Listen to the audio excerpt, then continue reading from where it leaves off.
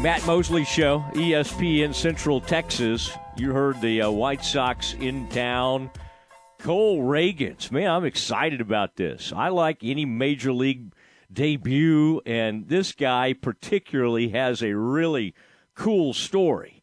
And, I've just been excited.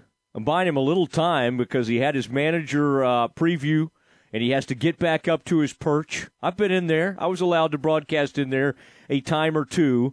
And he's, actually, no, this is the new one. I'm thinking back at the old one. But we are getting in touch as we speak with the Hall of Famer himself, Eric Nadel. Eric, welcome to the Matt Mosley Show. I was vamping for a minute because I wanted to make sure you got off that elevator. I didn't even get in the elevator. It hasn't come. So I'm still in the bowels of the stadium, but I think I'm in a reasonably quiet place. You are, and you sound great as always. And we'll get to this. I'm interested in this debut, Cole Reagans. I mean, that's always fun when you get to somebody, especially with a story like this. But I tell you, the Vin Scully passing away, obviously at his age, it's not like it could come to a shock to any of us. But still, the end of an era. And I thought of you, Eric, because I just thought, man, Eric, like nobody else, will have thoughts and memories of Vin. There's just, I think I heard you say it yesterday, Eric, the greatest baseball broadcaster of all time. What was your first thought or the memories that flooded back to you when you heard the news about Vin's passing on Tuesday evening? Well, you got to realize, Mo, that I grew up in Brooklyn, and my parents were Brooklyn Dodger fans who listened avidly to the radio all the time. I started going to Brooklyn Dodger games the last year they were in Brooklyn before they moved to Los Angeles. So I remember going to a few games. I don't remember listening on the radio, but I remember my mom telling me one time when I told her I was going to meet Vin Scully, she said, "Tell Mr. Scully that you were listening to him in the womb." And so I have a long family history, of enjoying and respecting Vin. And when I finally got to meet him, Mark Holtz and I got to meet him when the Rangers played the Dodgers in spring training in 1982. And he was just so gracious, so warm, treating us like equals, which was ridiculous. We were just basically rookie big league announcers, and he'd already been there for 30 some odd years. And, treated us like we deserved to be there and was just incredibly kind every time I saw them. And so whenever we would play the Dodgers in spring training or in interleague play, I would make sure I got to the ballpark early so I could spend a little bit of time with him. And he was always really giving. And anytime I would bring up a friend who was from Brooklyn, he was extra special in coming over and signing anything they had. Just a phenomenal human being, one of those situations where you meet one of your heroes and he turns out to be everything you hoped he would be and more. And then as a broadcaster, he's inarguably the best ever. I don't know that there's any other profession where you ask everybody who does that for a living, who's the best to ever do this? And every single person is going to say Vin Scully. You will not get a different answer. If you ask the 100 major league announcers right now, for the 30 teams, who's the best ever, you'll get 100 of them say Vin Scully. You might get 100 different answers for who's the second best, but everyone will say Vin Scully. Well, I bet that was something in 1982, because most times you're in awe maybe of meeting one of your baseball heroes that you grew up, but then when it becomes your profession and somebody you grew up loving and maybe wanting to emulate and getting to see him, and like you say, he lives up to that reputation, that's a pretty awesome thing. Now, what do you think it was that set him apart and made him so appealing to listen to, but also universally beloved? He was better than everyone else in every single aspect of baseball broadcasting. You start with the voice.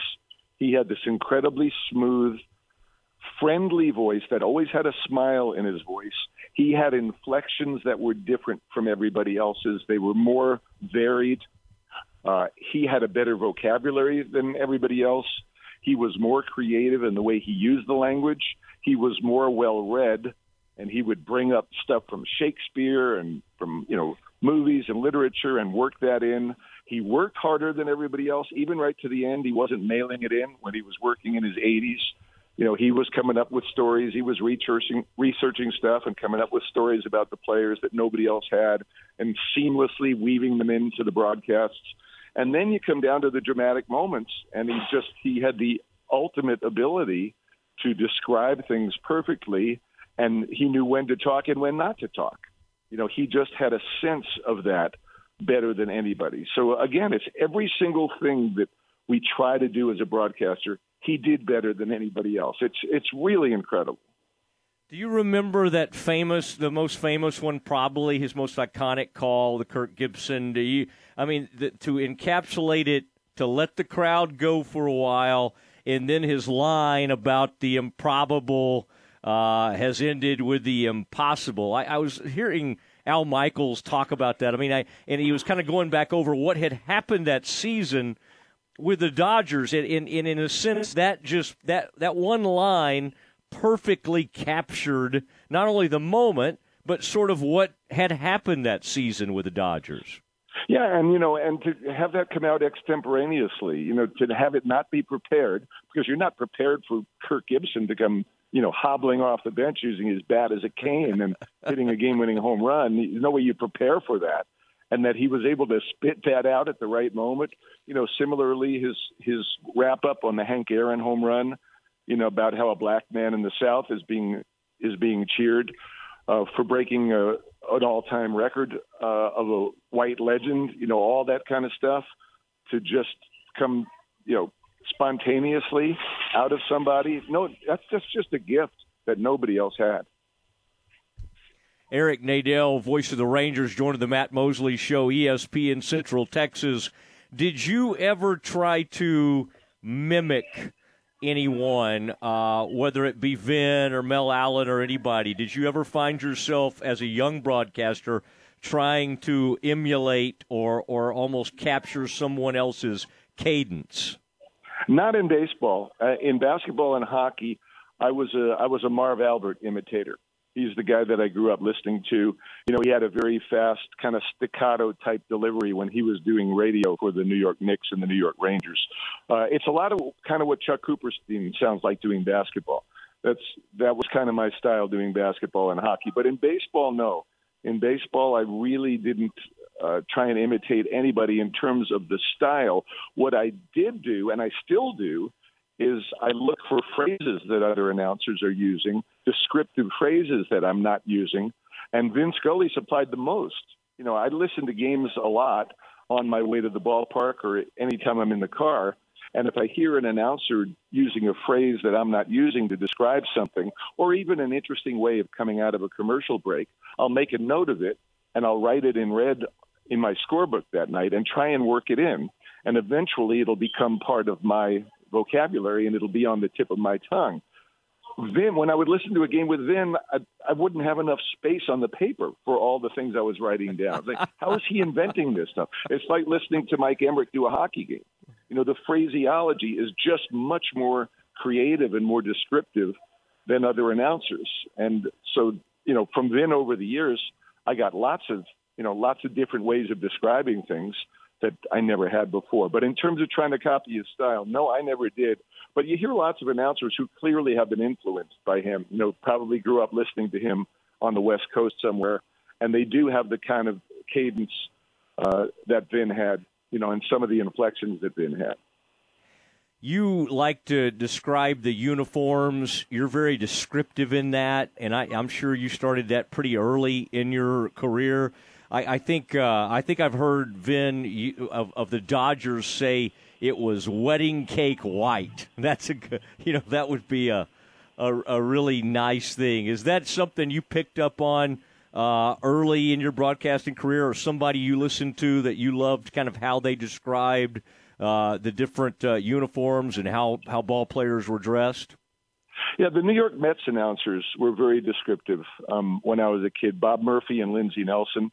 They were always talking about what the clouds looked like, what the skies looked like, and what the uniforms looked like. And even going back to, earlier broadcasts that I would listen to, I would get tapes originally and then CDs of older broadcasts from the 40s and 50s and 60s, before there were a lot of games televised, where radio announcers really did a lot more description of what the players looked like, what their stance looked like, how they were wearing their uniform, in addition to the actual style of the uniforms, which back in those days, there wasn't that much. Everybody just wore a gray uniform with either the team name across the front, or if you were the Cardinals, you had the bird on the bats. There wasn't that much to describe in terms of what the uniforms looked like. But now every team has, 5 different uniforms, and it's interesting to me, which one are they wearing tonight? And what does it look like? Do they have stripes down the side of the pants? Are they wearing a solid cap or a cap with a different colored brim? We're painting a word picture for people. And as a kid listening to games on the radio, the announcers were always doing that. Now people just tend to assume, well, I know what that player looks like. I've seen him on TV a million times. Back in the earlier days, you didn't assume that. And so I figure with people who are listening on the radio, well, maybe they're primarily radio listeners. Maybe they don't have the cable package that has TV. So, I've got to tell them what things look like in the ballpark. Vin made the transition from radio to TV. It seems like seamlessly. You've had all sorts of opportunities over the years to do that. You chose not to. What do you think? Do you think Vin it was just kind of a natural thing? When do you remember him becoming known more for TV? I guess that had to do with he was getting golf and NFL opportunities as well. But when do you kind of remember that transition happening with him? Well, the thing you got to remember is, back in the 60s and the 70s and even the early 80s, most teams rotated their announcers between radio and TV. Even when I started doing the Rangers, I would do the middle 3 innings of the game on TV. You literally would switch announcers, and the teams thought that was good. It was fresh for the audience to get a different perspective, and the announcers loved doing both radio and TV. I did. Once the TV broadcast became full of video packages and graphics and sponsored elements, it was more important to have the same announcer as kind of a master of ceremonies traffic cop for the entire game. And they started using ex-players more as analysts, and it didn't really make sense anymore to have the announcers going back and forth between radio and TV. But Vin was one of the last guys who did both, where he would eventually do the first 3 innings of the game on radio and then go over to TV. And then finally the TV station said, well, we want him all the time. And the radio station said, well, we're not giving him up. And they compromised and let Vin do a simulcast. So the first 3 innings of the game, his last several years, were simulcast on radio and TV. And he basically did it as a radio broadcast, and the people watching on TV, heard the announcer talking more than they were accustomed to. But then from the 4th inning on, when he was no longer on TV, he would shift gears and go into more of a classic television broadcast with not quite as much description. But he always worked alone, too. That was the thing that was so different about him. He refused to use an analyst. His theory was, as explained to him by Red Barber when he started, you're doing a broadcast and you're telling a story, and it's like sitting across the kitchen table from somebody. He didn't want anybody else putting his 2 cents in. He wanted to tell the story his way, and he didn't want anybody else butting in. And he did that to his final days of working in 2016. He would do an entire telecast without a color man, which is hard to believe, especially considering how long the games are now. It was one thing when the games were 2.5 hours. Now that they're often 3.5 hours, that's really hard to do. And he did it well into his 80s, and he retired not that long ago. 67 years of doing it. I loved your open yesterday when you used his signature phrase of "pull up a chair," and I just thought that was so neat. And it was, it was just really, it was kind of like you, understated but very appropriate. So kudos to you on that. I appreciate it. It was kind of fun the last 2 days, paying tribute and, using a lot of his phrases and talking about him throughout the game. Still just such a crushing blow to all of us. You knew at age 94 he's not going to live forever, but somehow you hoped that he would. Yeah, I mean, he started tweeting just in the last couple of years. We had seen him on Twitter. Well, I had looked forward to this, and I love listening to you and Matt yesterday talking, and even those John Miller stories of impersonating different people. And I knew John had been with the Rangers at one point, but you sometimes forget.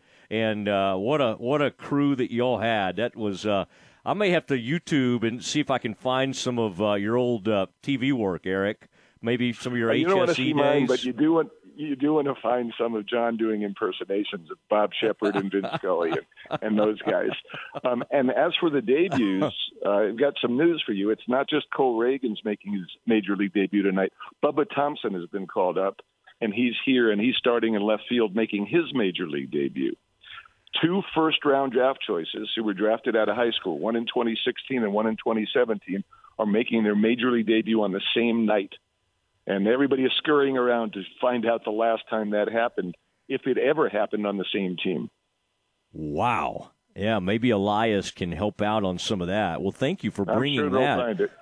Yeah. Well, that'll be fun to see both of them out there. And Cole Reagan's with his his perseverance and all that he's overcome. Eric, I mean, within 2023 or 24, Leiter, Rocker, Reagan's, I mean, Wynn. It is interesting that in AA and AAA right now, and of course Reagan's starting tonight, you could have the makings of the future rotation. Depending on how all this works out timing-wise, that is, as a broadcaster who's done this for a long time, that does have to bring some excitement, I would think. Yeah, you hope so. Until you actually see those guys pitching in the big leagues, they're really just names to us. But obviously, if you believe what the scouts have to say, it's pretty promising. All right, Eric, jump in that elevator, get up to your perch, okay. And I appreciate it. I'll talk to you soon. Thanks, Mo. Okay, there he goes, Eric Nadel, voice of the Rangers. And you know what Vince Scully was for a lot of kids, Eric was that for a lot of us. And there I was at summer camp. I think it was Camp Longhorn. I had smuggled a pair of earphones in there, the kind that have the built-in AM, FM. And I believe the one night, probably circa 1985 or 86, Charlie Huff had a no-hitter going. And I believe it was George Wright who misplayed a ball out there. And not only was the no-hitter broken up, but I believe the Rangers ended up losing that game. Of course, Eric and Mark Holtz were doing that game. So